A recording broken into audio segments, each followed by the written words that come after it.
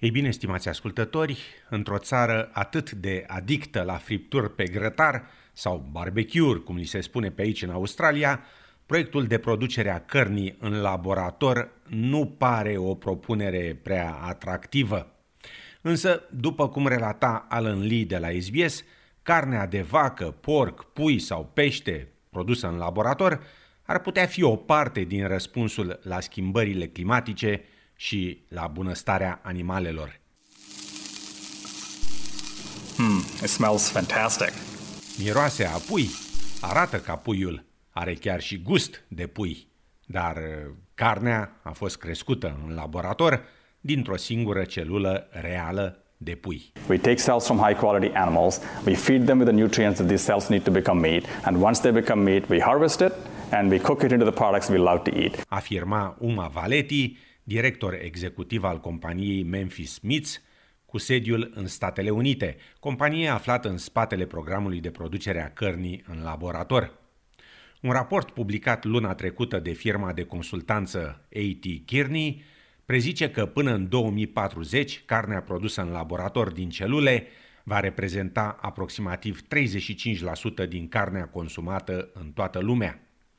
Această carne e produsă prin extragerea celulelor de la un animal donator și transformată apoi în carne crudă.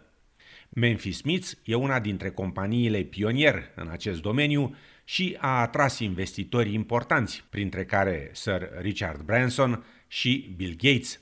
Directorul executiv Uma Valeti, care are o pregătire profesională de cardiolog și care a înființat compania după ce a observat puterea celulelor stem în tratamentul bolilor, recunoaște totuși că produsul de laborator e departe de a fi acceptat pe scară largă în lume. Cu toate acestea, domnul Valeti consideră că, pe măsură ce populația globului crește și producția de carne obținută prin metodele tradiționale devine din ce în ce mai problematică, produsul companiei sale oferă o alternativă. We're actually preserving the choice of eating meat for people. Instead of saying, give up eating meat or eat a meat alternative, we're saying, continue eating the meat that you love. Let's show you how we can continue to produce it and supply it in a way that you will get behind. Afirma domnul Valeti.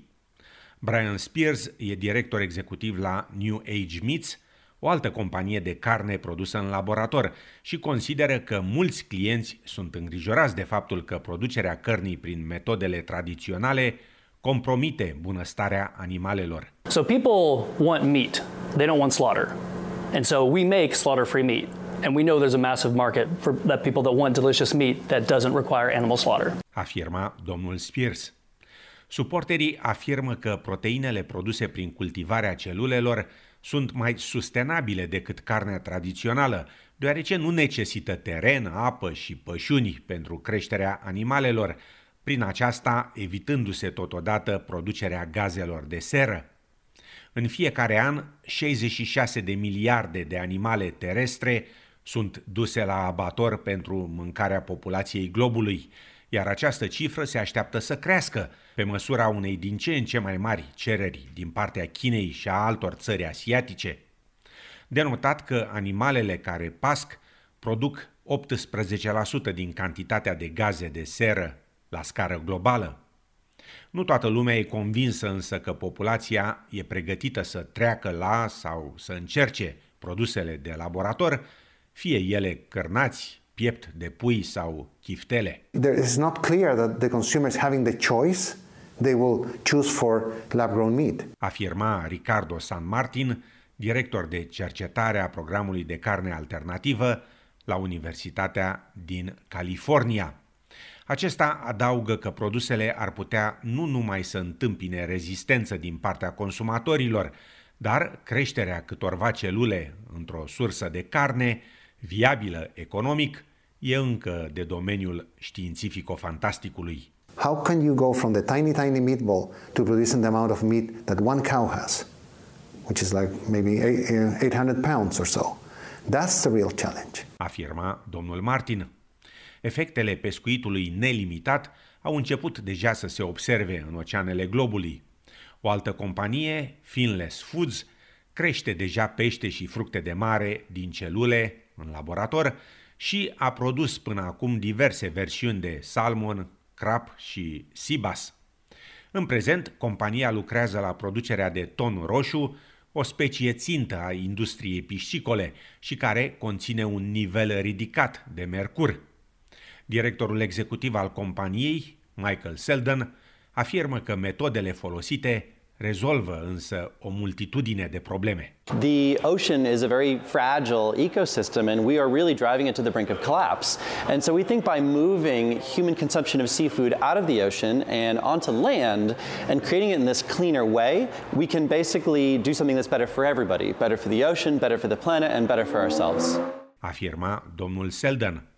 Departamentul American de Agricultură și cel de Produse Alimentare și Administrarea Medicamentelor au anunțat planuri de a monitoriza împreună producția și etichetarea cărnii produse din celule în laborator.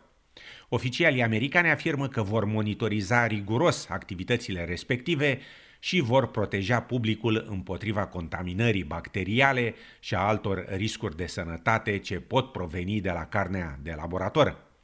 Industria emergentă se așteaptă să întâmpine rezistență din partea producătorilor tradiționali de carne, a fermierilor adică, care fac deja eforturi semnificative pentru restrângerea etichetării de carne doar la produsele derivate de la animalele sacrificate la abator. Grupul Vegan Australia afirma la rândul său că există mult mai bune și eficiente metode de a hrăni populația globului fără a se distruge planeta, decât producerea cărnii în laborator. În prezent, produsele din carne crescută în laborator nu se comercializează în Australia.